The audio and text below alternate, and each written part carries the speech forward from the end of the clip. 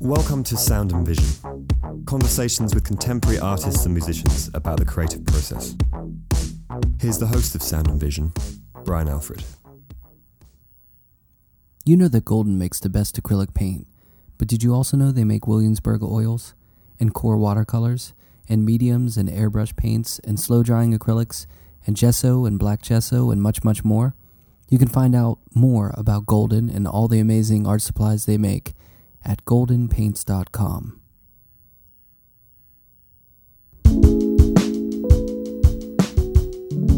Heidi Hahn is a painter who grew up in Los Angeles and lives and works in Brooklyn. Heidi received her BFA from Cooper Union in 2006 and her MFA from Yale University in 2014. She's been awarded residencies at the Skowhegan School of Painting and Sculpture, the Fine Arts Work Center in Provincetown, and the Headlands Center for the Arts, amongst others. Solo exhibitions include The Future is Elsewhere at Jack Hanley Gallery, Bent Idol at Jack Hanley Gallery, and Shadows from Other Places at Premier Regard, Paris. She's also participated in several group exhibitions, including Engender at Kohn Gallery in Los Angeles, 30th Anniversary Exhibition, Part 2 at Jack Hanley Gallery, The Edge of Doom at Hilda in Los Angeles, Human Condition at John Wolfe in Los Angeles, amongst many more. She has 2 upcoming shows: Why Must We, a 2-person show with Vera Illatova, opening at Monya Rowe on January 10th, and Burnout in Shredded Heaven, opening April 6th at Kohn Gallery in Los Angeles. Heidi's studio is only a 3-minute walk from mine, so we got together and we had a talk about her deep connection with painting, likes and dislikes, visiting the morgue, and even a little Weezer. Here's our conversation. It's almost like unconscious feeling of stress, of like I have to perform or I'm always being watched. I would hate that. You didn't have that? No, I not at all. I mean, my dad was a narcotics officer, what? Like detective. Yeah. So wait, isn't that stressful? Yeah. Well, he when I was growing up, he did undercover, and then he did. He was gone, and he was always very invested in his job. But I remember, so he wasn't around much. Well, you know what? It's funny. I remember spending a lot of time with him. Yeah. Like on the weekends, we would, just drive around in his undercover car. He had one of those, like, I don't even know what you call them, but like an unmarked car. An unmarked car. Yeah. But I remember, like, when we were getting old enough, he would like show us drug samples. Like, he'd take us into his work and be like, "Stay away from this. If you see it, if you see this substance, run away and tell someone." And so it was like, okay. Or we would go visit like the jail that he was working at. Sometimes, like, just to go visit him and have lunch. Just to learn you on what to stay away from. Yeah, it scared us straight. Oh, did it? I was going to say, did it work? Well, or did you go through a phase of? No, we never. You stayed away. I stayed away. We were like good kids. Like, he had 3 daughters, and we were kind of just like, I kept to myself, and my 2 sisters were in cheerleading, and no, we were good kids. We were too afraid to even like. If we had done any drugs, my mom would always threaten to take us to get urine samples. And so we were never going to go there at all. We were too scared of her. Because when you're a kid, like, words have weight. Did they mention it like once? Or was this a mantra of where they're like, stay away from drugs, don't do drugs? Yeah, he would like bust meth labs and stuff like that. And he would just tell us the saddest stories. Or man, he shared that stuff. How old were you? God, I was in middle school. Oh my goodness! And then I remember he took a group of my girlfriends and I to the morgue for the first time, and we got a lot of phone calls from parents that night because they're like, "What are you doing, taking these 14-year-old girls to the morgue?" I can imagine. Yeah. He's probably like teaching them what to stay away. You wouldn't. Yeah. Imagine what I see every day, and I'm just trying to keep them away from this sort of thing. Yeah, like when you're up against all that darkness all the time, like you need a kind of outlet, or you need to make it funny. Like he would tell funny jokes, like about, oh yeah, we found a dead body and they were rotting for like weeks and weeks, and I tapped the corpse with my foot, and his flesh just came off on my shoe, and I had to go wash it out, outside with the hose. Like he would make that a joke, but it would be like, when you really think about it, you're like, well, that's really sad.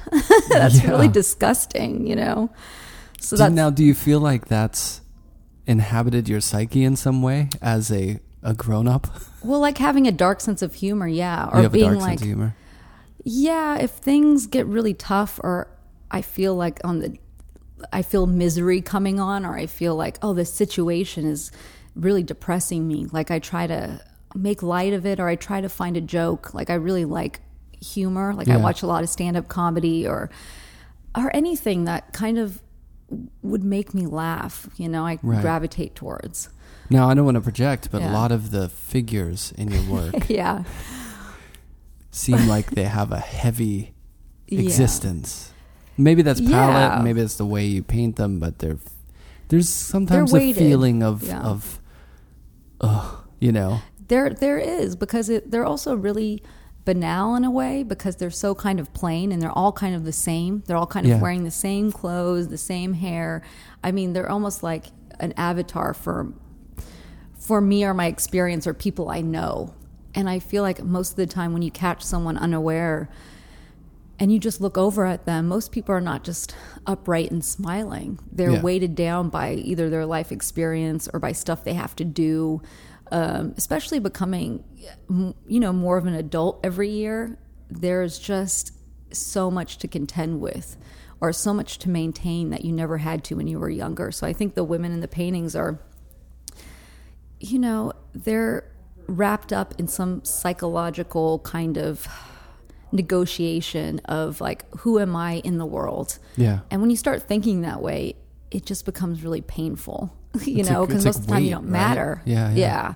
So I think that's what it is. Like there's I'm a bit of a nihilist in that way, where it's like, oh, nothing matters and I don't matter, and my surroundings, I don't feel like I exist in them, which is a lot, is a lot. But, and also they're just paintings too. And that's terrifying. Like you're trying to imbue like materials with emotion. It's like, how do you do that? It's not like an actor, like when you're watching a movie, like I can cry, like I'll cry all the time watching movies. I don't know if paintings have that same kind of capability.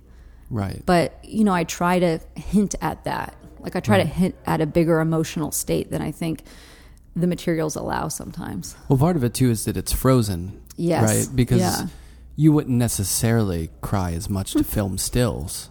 No, I wouldn't. It's the emotive display that's kind of like really channeling into your psyche in a way. Whereas the still image is more pensive. You can kind of freeze it and then contemplate what that means, and it's kind of like a different interpretation. Well, there's a big distance to it. Because, you're right. There's the lack of movement. You're not really engaged in the same way, because it just becomes this surface, right? And you're interacting with a stagnant surface, and I don't think you can cry over that unless you're looking at a frozen river. But again, you're contemplating your own psyche, and then maybe you would start to cry because it's so beautiful.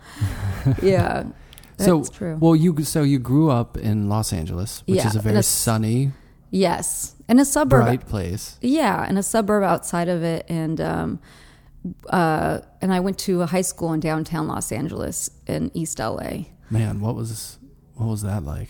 It was really interesting. A big school? I would have just imagined it's big.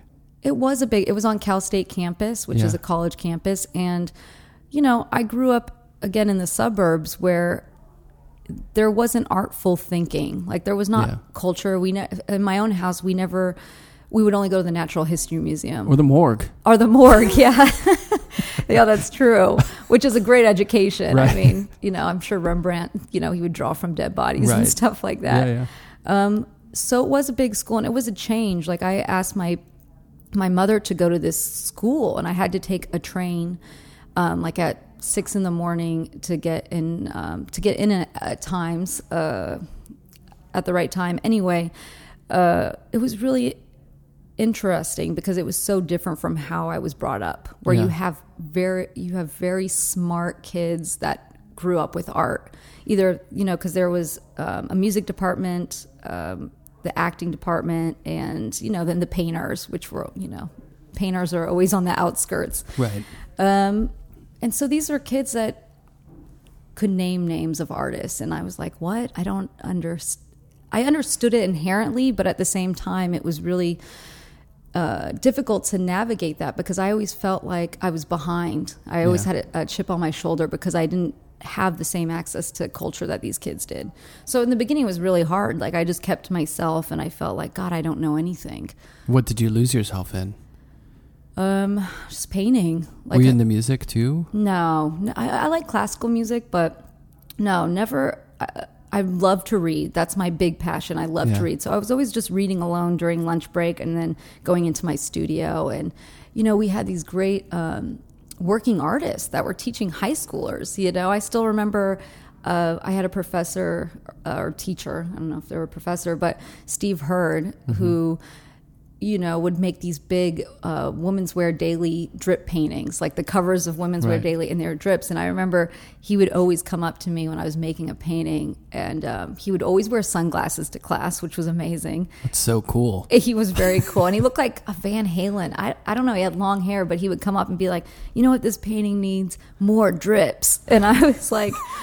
I took it as like, oh, more spontaneity, more like looseness, yeah, because more rock and roll, yeah. But the glasses were so dark that I wondered if he was even looking at the painting. But you know, when you're a kid and you're starting out with the idea of making art, it feels like you're very locked into the idea of it. Yeah. So you're not that experimental. You're very careful. You're very afraid.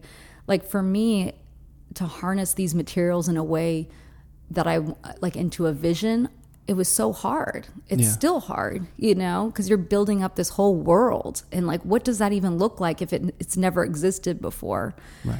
And that's terrifying to me, like to contend with even now. And back then, definitely. Were you looking at work back then? Like when you, so this was kind of like an arts school, right?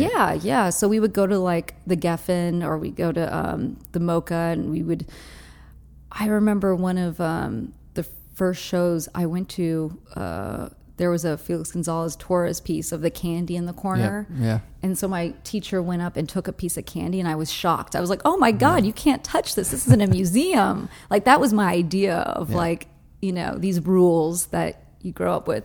So I was looking at a lot of installation artists, like our Francis Bacon, like these classical people that, you know, are so recognizable, or de Kooning, or there was some John Curran I remember being introduced to. Yeah. What years are we talking about? Oh God, this was like, sorry to throw that on you. 1999, I guess. Okay. Yeah. So, and again, like I had to just get on the train and come right back from school. So I didn't really hang out after school.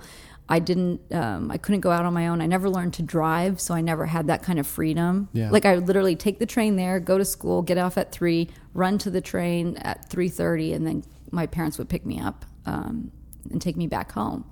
Right. And so, and there wasn't a place to paint at home, so it was all confined to this, you know, this school atmosphere. It happened there, basically. It happened there, yeah. Well, around that time, we're talking, you know, Jason Meadows, Laura Owens. Oh, yeah. Kevin Appel, you know, Liz Craft. A lot of those artists were kind of really... Because that Spin article came out in 99, I think. I didn't know anything about this, though. Like, even at the school I was at, it was mostly like, oh, you just make, you do. Yeah. And I don't remember a lot of seeing or investigation into my own... It was just kind of like formulating your stuff, right? Like, what's going on at the school. Or it was like, you know, taking an art history class where we're talking about Renaissance painting. Right. You know... I just wondered if that installation art thing that was going on there... Yeah. That's, well, I guess you were kind of not really engaged in that yet. No, because I didn't know anything. Yeah. Like, you know, as a kid back in the day, we weren't really connected in the way we are now. Like, I didn't have a computer until until like, you know, 2001 or something. Right. It's crazy, right? How fast that's changed. Oh, I know. Now you can, you know, being a professor at Alfred, I tell my students, I give them a list of artists with links, and they can just look it up. Right. And it's like immediate. The only risk of that is the 3-second Google familiarity with an artist. Exactly. Where they look at it for like 1 second, they're like, okay, I get it, next. I know. And I tell them, like, if you can see something in person, and I try to make a pilgrimage to things where I'm like, ooh, I want to see this painting in person. Yeah. And luckily, like, I sometimes have the agency to do that. Like, I'm able to be like, I'm going to go to Paris and I'm going to go see this great show. Or like I got to see the Mike Kelly show at the Pompidou and at PS1 MoMA. And well, Mike Kelly was also a big influence, like growing up, because everybody loved him. He was like, he was there. He was like in LA. Yeah. And I remember seeing him work and being like, he does all this stuff. Right. Like, it was mind blowing. Yeah. And Sonic Youth record covers? I didn't even know who Sonic Youth was. Like, I think I listened to the Smashing Pumpkins. That's fair. Yeah. Well, I was also gothic when I was younger, too. Oh, yeah? And I don't think I've ever grown out of that. I mean, clothing-wise, yes, I've had to. Yeah. But I still think once you're a gothic kid, you're always a gothic. Like, you're going to be a gothic adult, right, which means, like, moody and...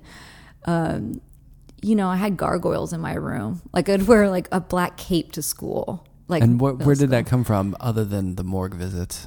I think I just identified with the mood, the general mood of dark mood of like being angry or kind of being romantic, but in a way where I didn't have any sense of a romantic life. Yeah, like it was all through literature. Like I would read the escapism, right? Yeah, like I would read the Bronte sisters or.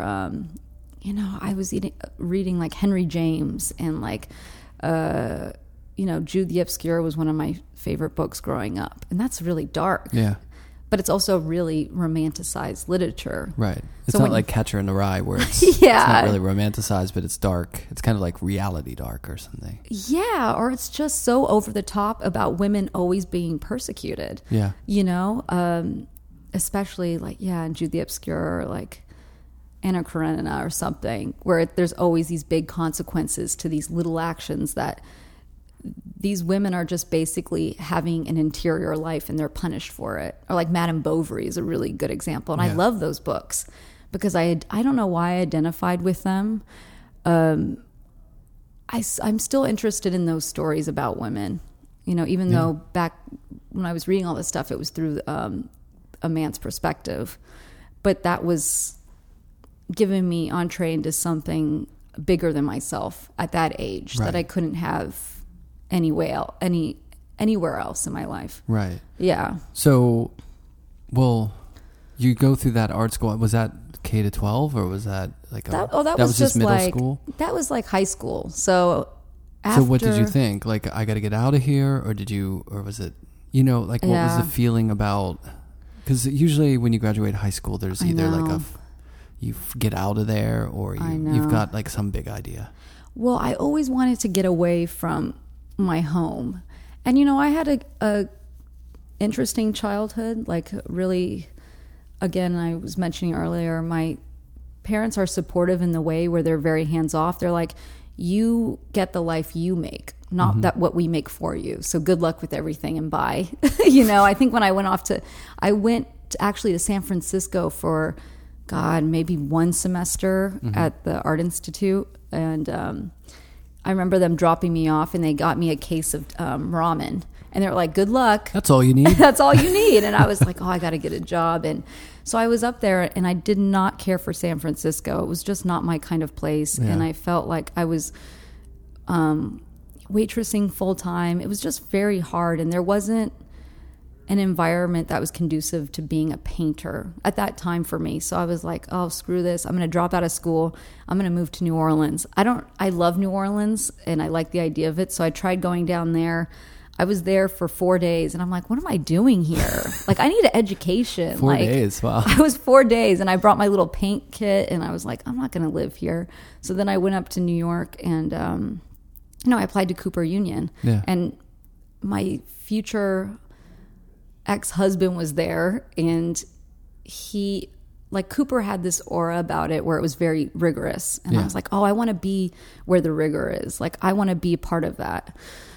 And so I applied and they sent me a rejection letter And then like when school was about to start, they called me and they're like, "Where are you?" And I was like, "What do you mean?" They're like, "You're supposed to be here." I'm like, "You guys sent me a rejection letter." And they're like, "No, you're here. You're enrolled." We were just kidding. I know. I was just like, what? That's confusing. Yeah. And Cooper is kind of like a do-it-yourself school, or at but least wait, back were then you wasn't. accepted, or were you? I was accepted, but they had sent me the wrong letter, and they're like, "No, I that was totally wrong. The office is like crazy over here." And I'm like, "Well, how am I supposed to know that?" So silly, you're accepted. You should have known that. It's so weird. Yeah, but that's a weird way to start a program where you feel like, again, do I belong here? Right. And I always had that sense, like, Cooper was definitely a boys' club when I was in school there. Like, I didn't really have any female professors even. Like, we had Nikki Logis, who was teaching drawing, and she's like hardcore. She would smoke in class. And that's impressive. Yeah, it was great. That was even able to have. I know. Now it's like with OSHA and everything. Yeah, so it was an interesting time because I always felt like I had to fight for what I wanted to do. Like I was making paintings, like I was making figurative paintings, and I remember at Cooper, yeah. And it was a time where it's like, you know, the Bruce High Quality guys were there, and it catered to these grand gestures. And I'm a very quiet kind of painter, like very intimate with my subject matter, and they're not showy. And I remember talking about like my feminist inclinations to like Robert Bordeaux, and he's like, "Well, then you should just make feminist work. You should just, you know, paint these things that just talk about feminism." And I'm like, I don't want to just talk about that though. That's not. I like when people just try to boil down. Yeah, well, you should just do this then. I know. Like here, let me allow you to just be narrowed down to this one thing you should do. Exactly, and I didn't know how to get that specific, even if I had wanted to. Yeah, you know, because I was trying a lot of different stuff, and that school is a very competitive place, and I think it was interesting for me to be there because again, I had to fight for what I wanted to do, and I think that's really important. It is, yeah. If you didn't have to do that then, or if you didn't have to explain yourself, I think that's a really bad thing in art. Like, I think you should always have to justify what you're doing. And it's never a given, and I don't, even today, like, I don't think there is a stability in my work. Like, I'm always like, oh, what genre do I want to work in? Like, what am I interested in? I'm like, oh, I like this 19th century kind of, you know, plein air kind of painting. But then I have to kind of bend it to my will because I'm like, I don't know how to do this. So how do I learn how to do it? So it was a very hard place to be. But good, like challenging. But challenging, yes, That's definitely. what you wanted, right? You want to go somewhere with rigor. Yes. Maybe not that much challenge, but... Well, you know, it's like we would have crits and, you know... people would just take other pieces off the wall and be like, this is shit.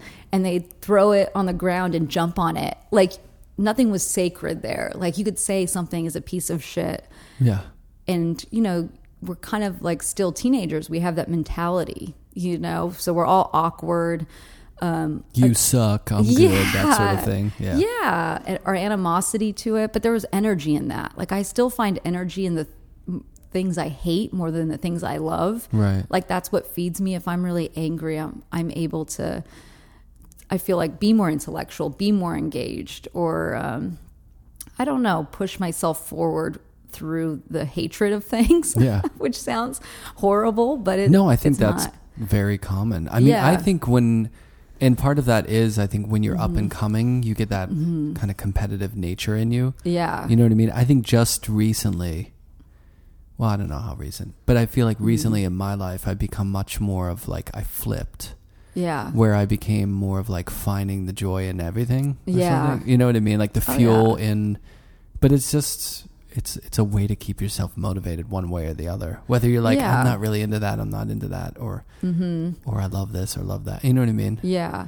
And it's strange. I don't feel like I'm activated so much by the hatred of things, but it's more about being angry with what's going on, or being angry when, you know, you see some painting and you're like, why is this important? It's not even thought about as a painting. Like it's not engaging in that. It just becomes an image. And that I get really angry about work like that. Yeah. Especially like in a contemporary context where I'm like, why should I care about this? This is how already been done, and it's better when this person did it. Right. But no one wants to recognize that this person did it first, and then this is a replica or a facsimile of something important. That I hate that. Like, I hate mediocre things. Yeah. That's what makes me angry. Except I love mediocre television, so it's a really like conundrum. Well, maybe that's since you're personally so invested in pouring so much emotion and so much of your heart into your work that any painting particularly that you feel like doesn't put the same amount of emotive content into the work for you feels like it's slighting your kind of vehicle for your expression in a way, because do you know what I'm saying? Yeah, some people like the banal or like the kind of, I think it depends on what you're trying to get out of it. Exactly. Like a pop song versus, a punk rock anthem. There's people listen to Sleater-Kinney or well, who would be a good, I don't even know, like Black Flag or like punk rock, and just like that's what music should be about.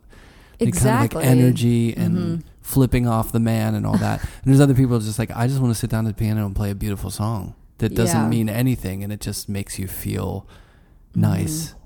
And it, you could see the punk rock people saying like, well, that's bullshit. That's not valid. Or why should I care about that? And they don't have to, but there's something for everyone in a way. Exactly. And it's like, I'm not as hardcore as I was, and I'm not punk rock in any sense. And I'm not, and I don't fault anybody for their likes or dislikes. Like for me personally, it's, if I'm going to go see a painting, I really want to see a painting considered. I want to see it like, oh, well, why paint? Like I always ask myself this, and why does it have to be a painting? And it's a stupid question. It's a dumb question to ask. But I do think about it because it's such a specific kind of material. For me, it's important to consider it as this kind of sensual material. But, I also like a lot of different stuff, too. Again, well, I have a question for you in regard to that. Yeah. Because it sounds like the sort of physicality and the way that you're emoting when you're working means a lot to the work. And you respond to work like that. So I was just at Dia Beacon, and one of my favorite artists is Kawada. The guy who paints the dates. Okay, yes. Day. Oh, God. I hate that. I'm sorry. I just do. I mean, I think I hate it as an object, but I like it as a conceptual. I know. Well, it's like I like the idea behind it. Because again, one of my favorite artists is not a painter at all. It's Felix Gonzalez Torres. Yeah. Like I think his work is heartbreaking. Like it does something to me where actually I could cry just looking at it. See, you're getting hung up on the medium though, because those are paintings. You feel like, well, this is bullshit because it's not like the way I like to make paintings. But he's a conceptual artist, so I try All artists are conceptual artists. Everyone has an idea. You have an idea when you're working. Your work is so much about a feeling and thoughts and ideas.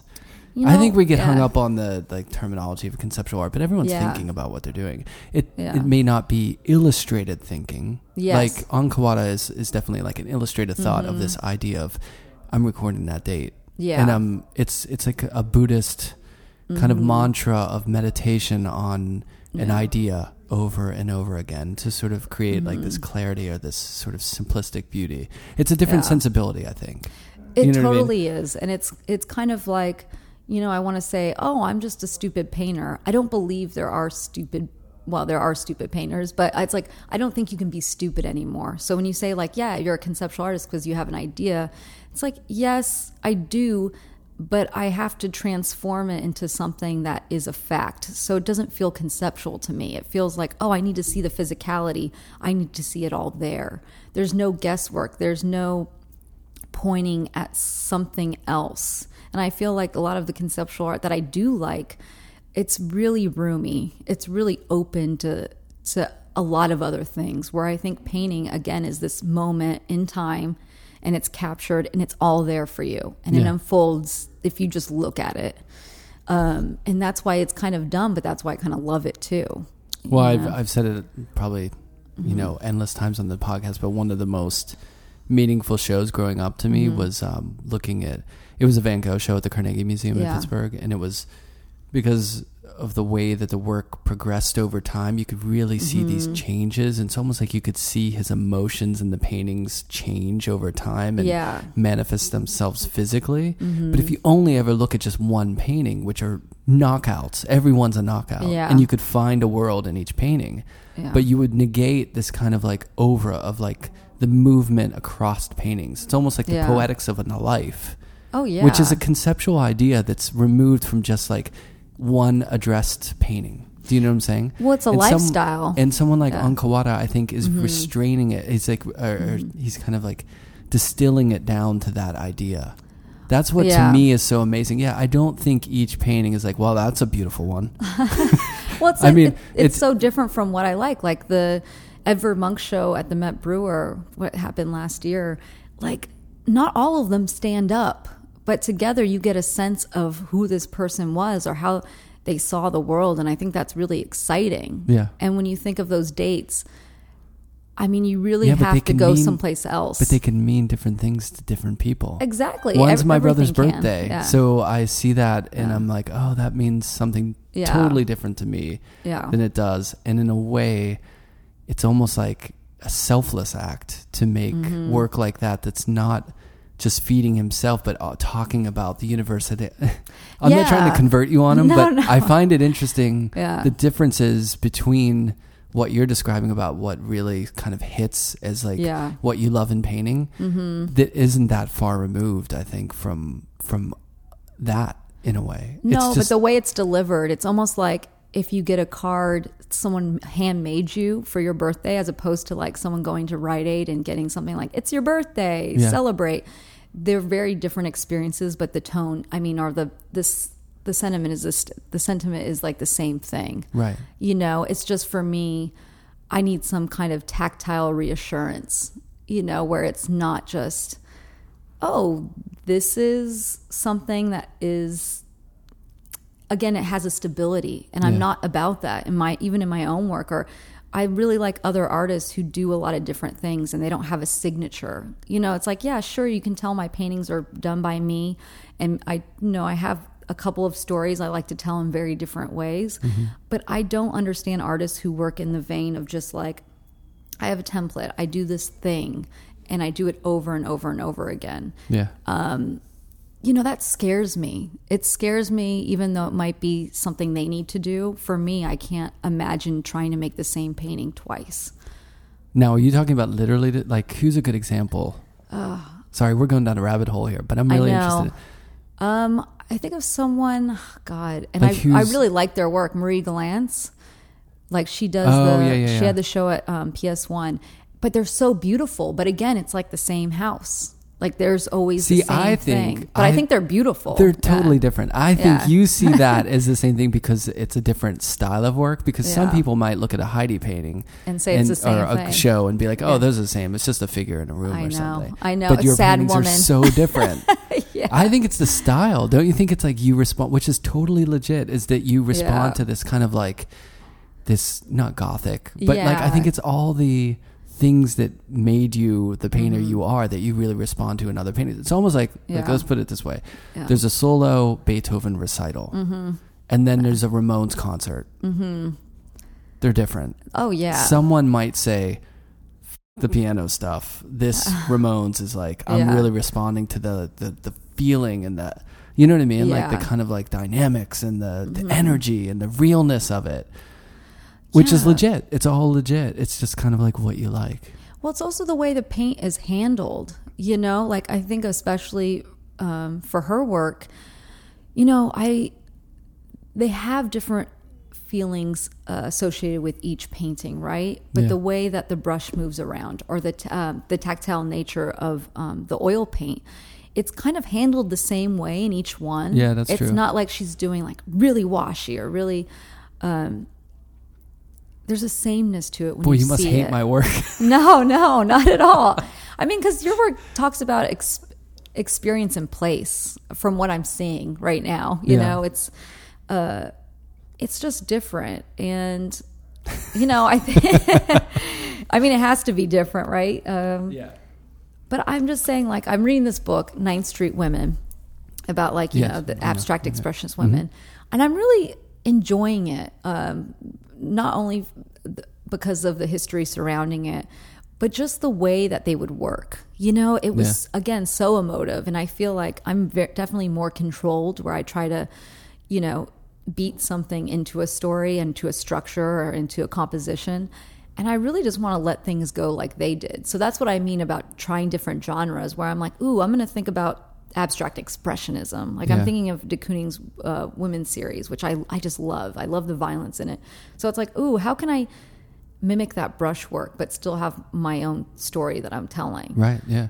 And I wonder, some of these artists that kind of have, again, this mode of working that does work for them, and that they're really gifted at exploring. Like I wonder when that falls apart. When's the breaking point? When do you break away from something you know how to do really well? Right. And it would scare me if I found myself making the same kind of painting. And it maybe, again, it looks like the same kind of painting. It's sad woman in a room, okay. But how... Oh, I don't think they do. I'm just saying someone who's not really... Well, not even someone who's not like super paying attention to the paintings, but also as an artist, you can... you can make micro moves between paintings that to us seem monumental. Yeah. But someone come in and just be like, this looks like the same show you've ever done. I've had, you know what I'm saying? Like, exactly. But that's like, we have all these friends that are like painters. We talk about this and we're like, ooh, it felt different in my wrist. And you would never know if you looked at the painting, that's why it's kind of dumb, right? Because for you, it could be a whole different experience.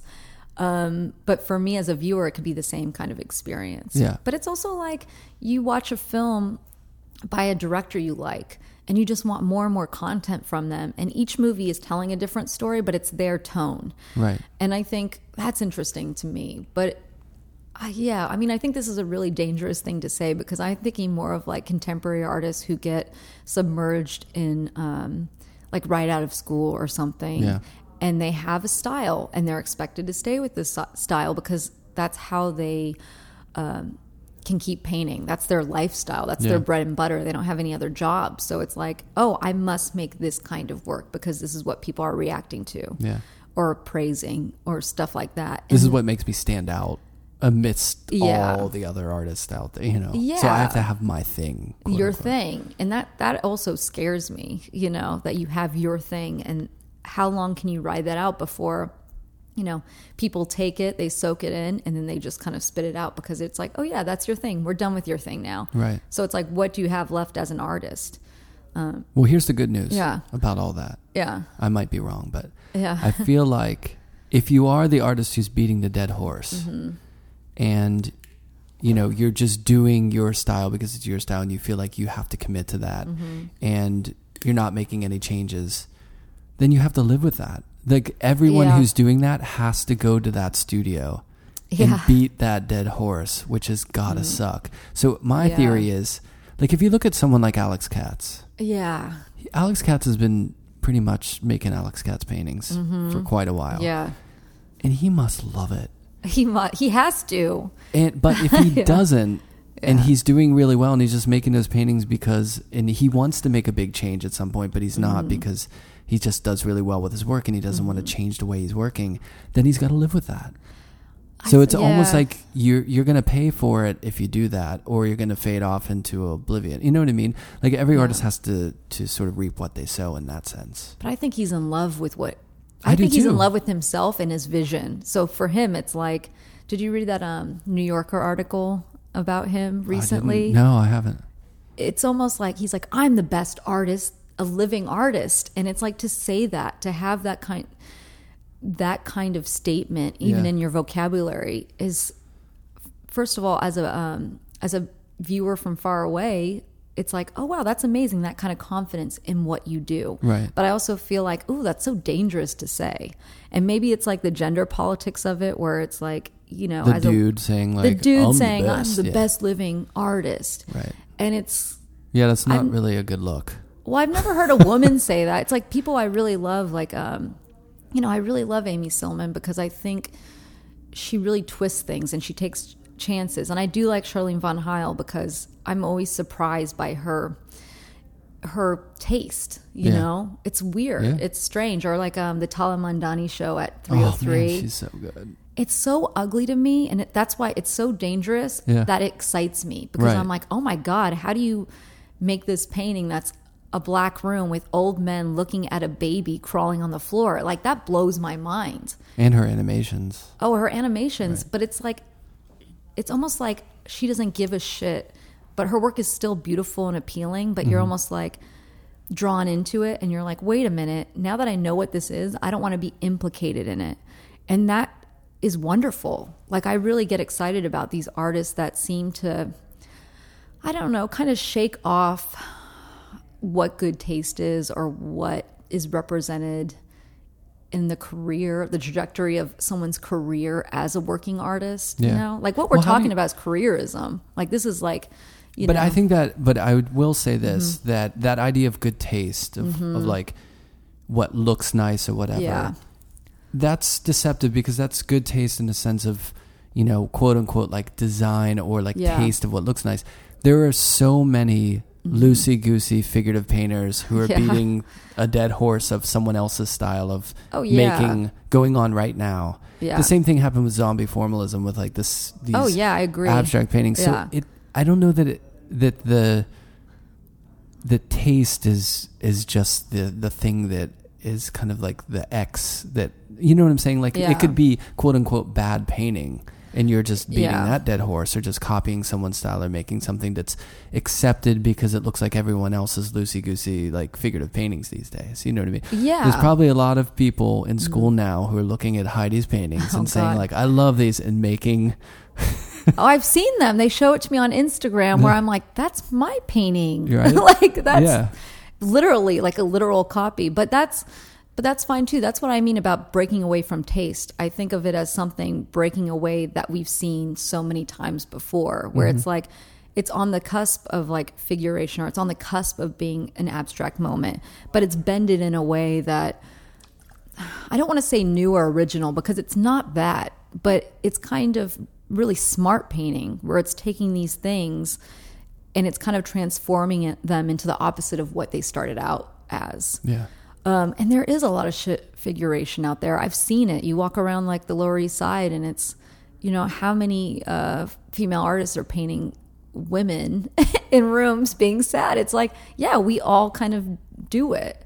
And so it's like, well, how do you make it matter? How do you add rigor? How do you add intellect? How do you be accountable for what you're doing? Yeah. And I think nowadays you can't be stupid. You have to know about these things. You have to know about art history. You have to know about the lineage of paint.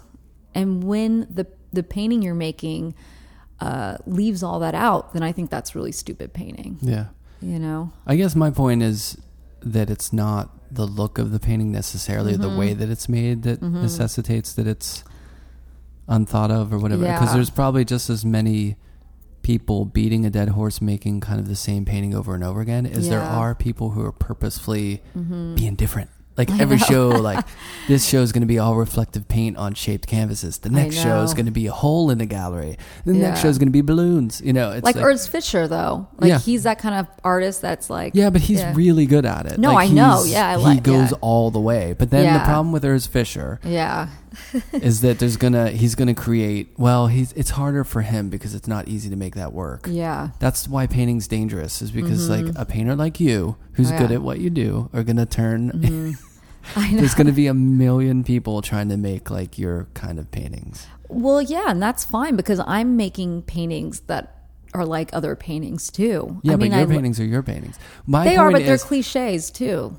Like I use a lot of cliches. Everyone references everything. Like I was just looking at your work now. I was thinking of like Manet, and I was thinking, Manet, I was thinking of very specific paintings. Yeah, and. You know, but that's with everyone. You know what I mean?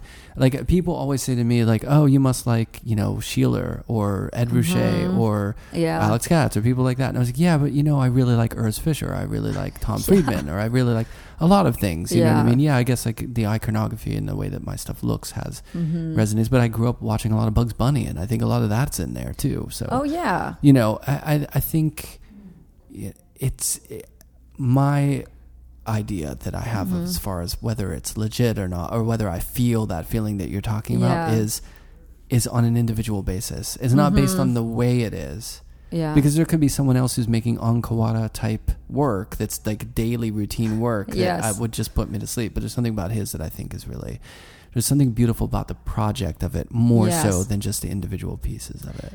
Yeah, exactly. And you know, I can say the total opposite tomorrow, depending on my mood, where it's like, oh yeah, I like those date paintings because of an experience I've had recently or something that kicks off. Like there are artists that I've grown out of and into, you know, like you leave behind your old idols. Which is totally great, fine, right? Isn't it? Why are we so able to do that with music, but we have like with art, it's like, whoa, that's weird.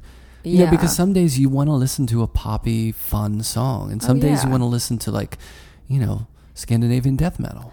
Or it's like for me, I'll listen to like stuff when I was younger, like Weezer, you know, which is kind of, but I'll put it on repeat because it takes me to a different headspace. And I think music does that more so than in looking at anything else. I agree. But, you know, again, I'm not really that into music. You know, I do it as a, oh my God, that was a weird laugh. This is how uncomfortable I am talking about music because I really know nothing about it. I listened to cheesy stuff that was on the radio, like Nirvana or something. That's not cheesy. Nirvana's but I listen to it because, again, it takes me to a different headspace. It's not because I actually like that music. It's because of where I was when it first came out. Right. And I recognize it. And sometimes I need something recognizable in the studio because... Well, it's nostalgia too, right? Nostalgia, yeah, because it grounds me. Because I'm trying to make something that doesn't exist in the world, but I'm trying to find a language for it or a physicality for it. And it's frustrating. I think a lot of times being an artist is just... it's mostly frustration at not being able to, you know, put something together that you're thinking about. Like if I'm thinking, oh, I want to make a painting that has landscape in it. For me, the idea of landscape is so abstract because it's part of nature, and I don't deal with nature. I deal with artificial things because, again, it's paint. I can't translate that. I don't even know how, you know? So I'll be like, I'll paint a tree, but it looks like a kid would draw a tree. It's very one-dimensional. It doesn't look a part of nature at all. But that's the way I think about it, you know? Yeah. And I really would love to plein air paint, but I find it excruciating. And, you know, it'd probably make me a better painter, but I think I stay away from things that, and this is bad, like I need to challenge myself, but that idea of painting from nature scares me because it's compounded with like, yeah, painting is artificial. So how do you put these two worlds together? You know, and that's where the frustration comes in of like, oh, how do I make this? How do I make that? Without it looking like anything I've ever seen before. Yeah. But if you work like that, I think it gets really hard. You put yourself into a box or in a corner or something. Right. Yeah. Do you feel like, I mean, so making work is kind of like that's the struggle in a way? It's the struggle to kind of, again, find a language that you really don't know yet, like you're building for yourself. And so for me, it's like, okay, how do I challenge myself? It's like, okay, I like abstract expressionism. How do I bring that into the story I want to tell? Yeah. Like, how does that fit in without being redundant? And so a lot of the struggle, it's like, I don't draw. I don't keep a notebook. I actually, funny enough, like I hate the idea of drawing. Just for me, the way I work, everything's on the canvas. So I'll start with the composition, I'll paint it in, and then it has to work itself out on the canvas itself. You know, and I'll make notes where I'm like, oh, put a flower here, and I'll write that down, and then I'll go back and do it. But I think that's why the paintings have a lot of history to them, because they're struggling to find a footing always, you know. And so the final reiteration is like about that struggle. You see it through the layers. I was going to say, that's what it's about, right? Yeah, it's about, and it's about being stunted, and it's about the lack of stability, and it's about fighting for the story or for the content. Now, those are very like kind of personal, physical struggles and achievements that you have within the painting. When you show your work collectively, what do you want the viewers, or what is the sort of dynamic between your experience making the work and how you feel about it, and then that sharing with the public that work? It's interesting. The show I did at Jack Hanley, my last show, what was it, 2017? Those paintings, I look back on them now, and they were hard paintings. They're very wrought, like they're hard for me to look at because I think I was not in the right headspace. I had just started teaching for the first time. I didn't really feel that connected to my gallery, and you're making work to show in a certain space.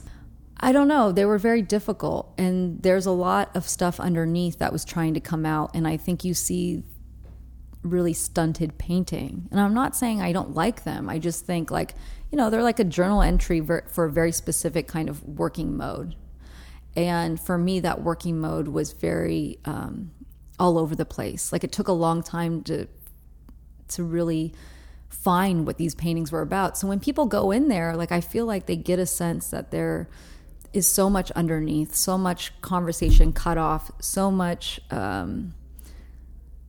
stuff that is trying to come out, but they can't get to. And that's the consensus I got from people seeing this work. It's kind of hard. It's almost when you're talking to someone and they're about to cry, but they're holding it in, and they're like, "I'm fine." Right. And they're not, but then you don't know them well enough, so you're not going to push it. Yeah. You're kind of just going to walk away what's under the surface there. Yeah. So I feel like those paintings, there's a lot that was trying to come out that never did.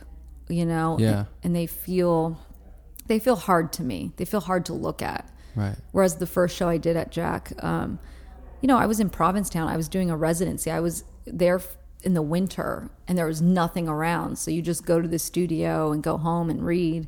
So I was a lot freer, and it was just, and no one was looking at the work. There was no studio visits. It's kind of like, here's my show, and I put it up. Yeah.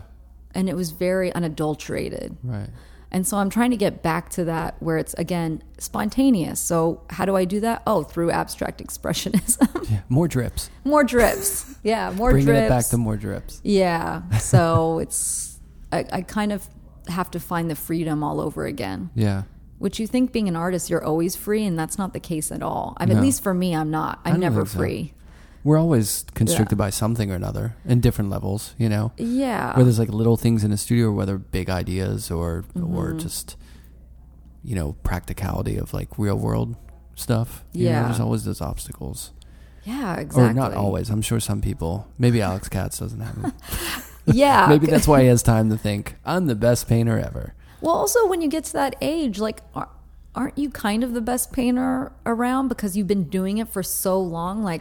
I really like his landscape paintings. I don't like his Coca-Cola women that he's doing right now. I don't like the way his people are represented because they don't feel like people. They feel like there's just fashion. Yeah. But I really do like his landscapes because I feel located in them. Right. I feel ooh, I'm surrounded by this environment. It's almost like a Rothko, Yeah, you're enveloped in an atmosphere. Yeah. Well, some of those large-scale ones, too, they literally envelop you. I know. Well, yeah, I mean, I admire people who work that long. Yeah. And I was going to say it earlier. I was going to mention, but I think it was Hiroshige who said that, you've got to, I didn't make a good piece of artwork until or you can't make something good until you're 90 or something crazy like that. But the idea that you just keep working and working and working, and I really love Japanese prints. I love that they're just kind of this daily look at life over a long stretch of time. There's a real kind of space and time and airiness in them that I really love. It's about mastery then. Yeah. It's impressive. You want to have mastery over not only your subject matter, but your materials. I go back to materials a lot. And it's for me, I always thought of a long career. That's important to me. Mm-hmm. It's always the next thing that's going to be really good. Even making work now, I'm okay, this is my headspace. I can only go as far as my experience is right now. I can try to I'm trying to make these great, but then it's always the next thing I want to get to. Right. Yeah. It's I'm 36 right now, and there's still so much to learn. And I've told you this earlier, I've been painting since I was 15. And I think that's what enthralls me about painting, because it's elusive. Right. The terms shift from every series of paintings I do. Well, what's the criteria? And that's what I think about. Like there's always a new set of criteria to work towards. And that's why, I'm just a painter, because there's so much there to mine.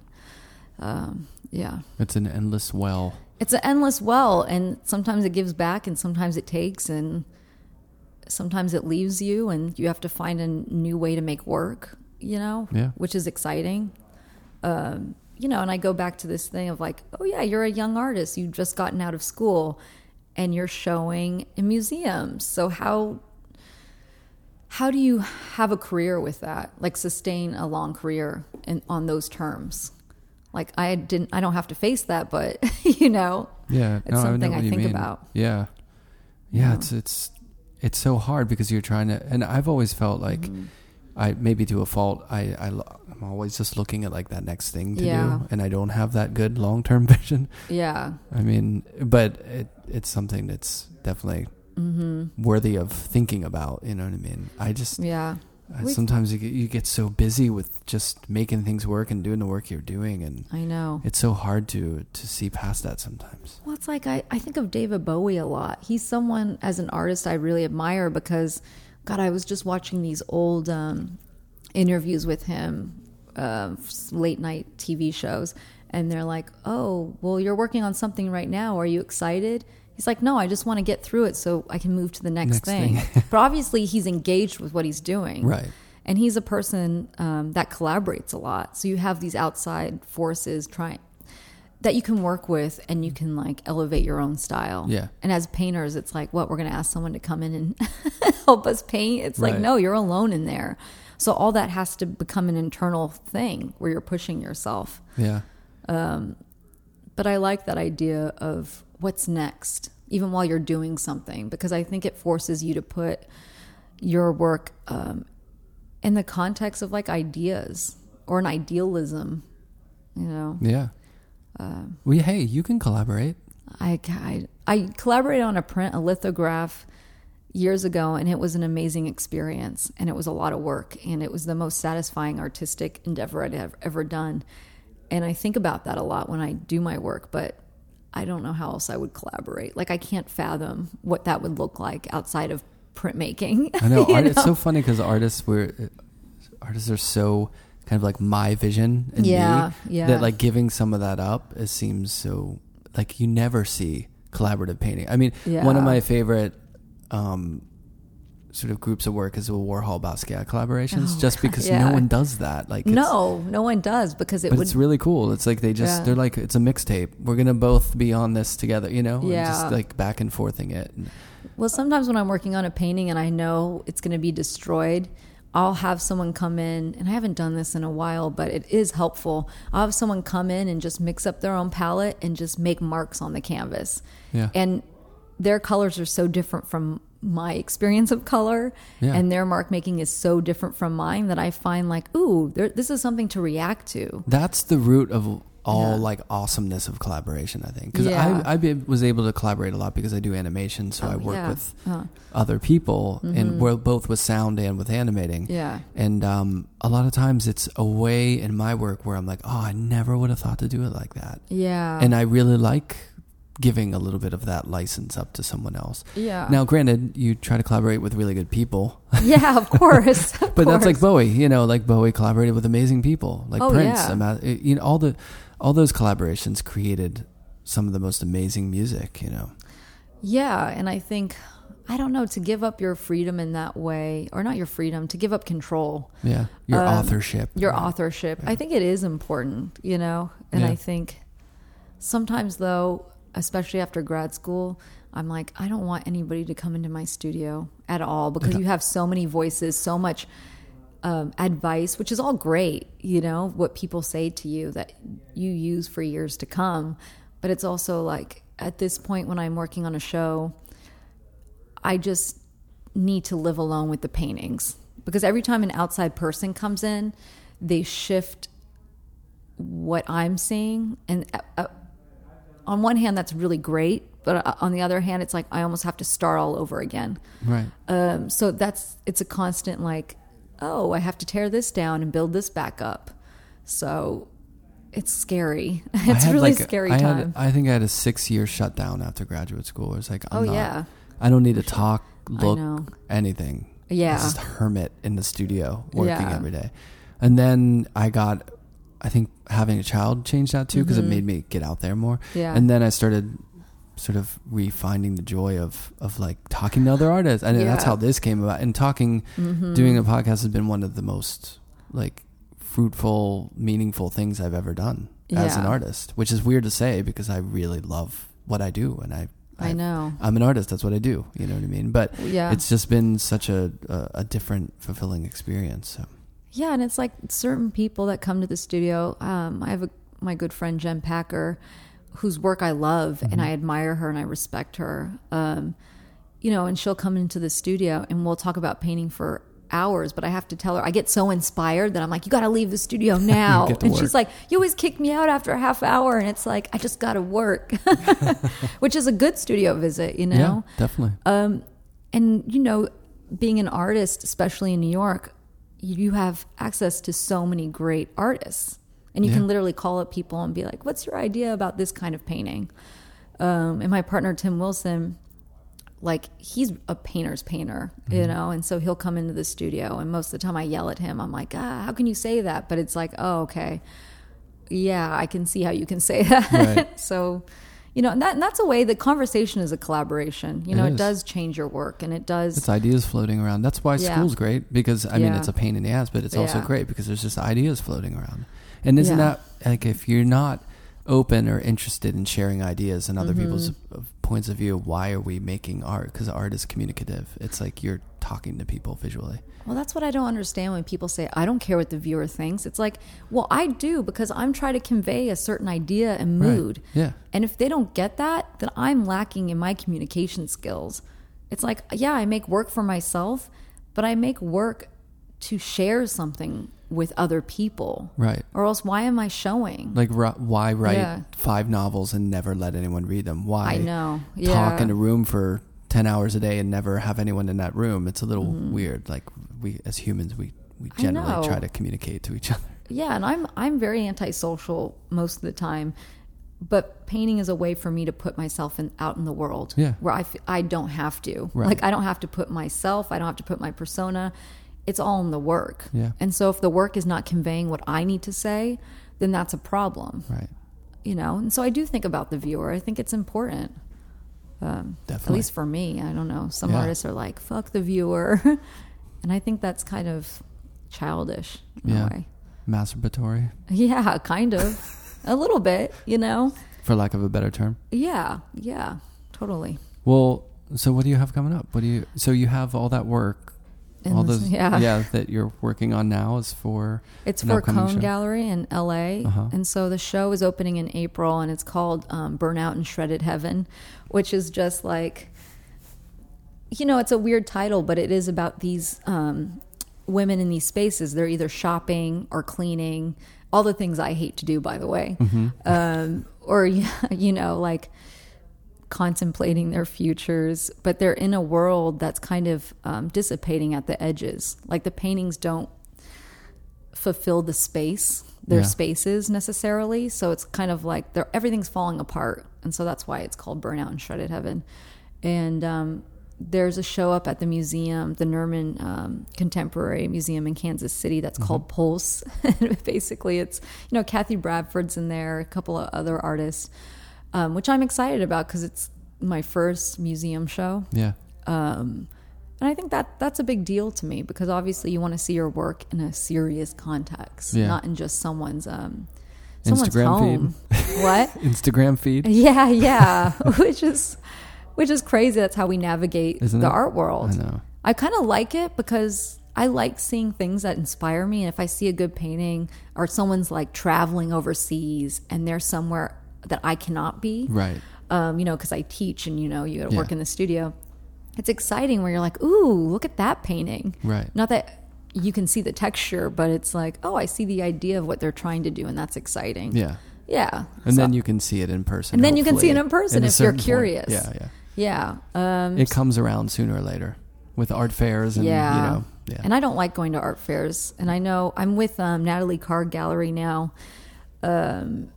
And the Kohn Gallery in LA, but I don't go to art fairs. Like think it's a necessary evil for galleries, obviously, but I think it's not a good place to care about art. And I think a lot of artists feel this way. Yeah, I mean, I like being able to see a lot of art that I might not normally see. I know. But other than that, it's like a shopping mall for art, basically.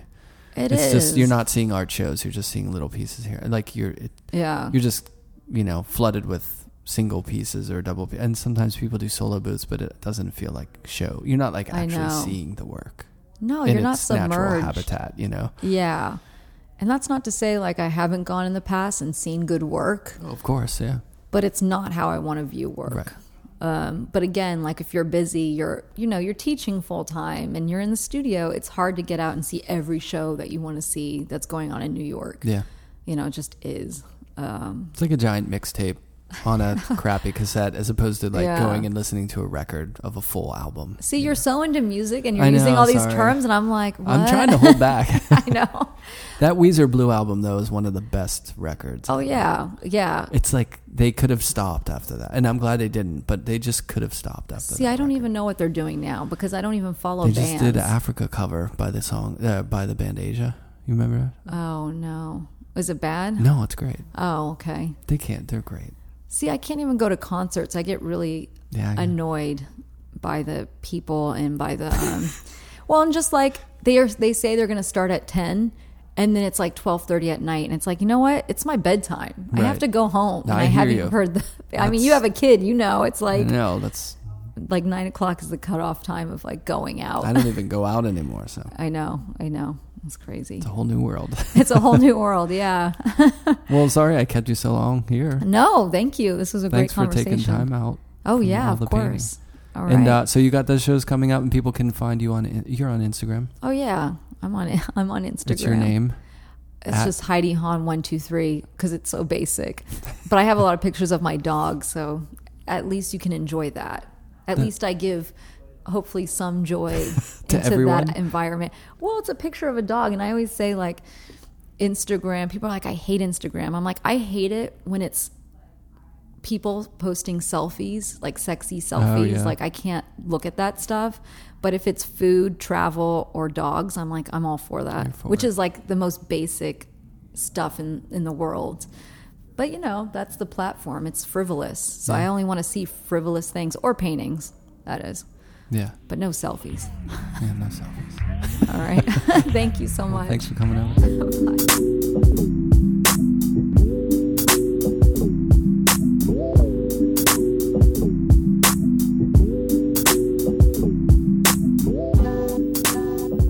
Sound and Vision is recorded, edited, and produced by myself, Brian Alfred. You can find out more about the podcast at soundandvisionpodcast.com. Put some pictures up there from studio visits and gallery visits, and you can also donate to the podcast there if you want to support it that way. You can also leave a review and a rating on iTunes. You can check out the podcast on Stitcher. It's on Spotify and a bunch of other podcast platforms. Many thanks to Lullatone for the music you're hearing now, the intro outro music, and the introduction by Michael Lovett of Nazca Lines. He also plays with Metronomy, so check them out when they go on tour. Thanks to Heidi Hahn. Make sure you check out the shows she has coming up. We've got a lot of really great episodes coming up, so stay tuned, and thank you for all your support.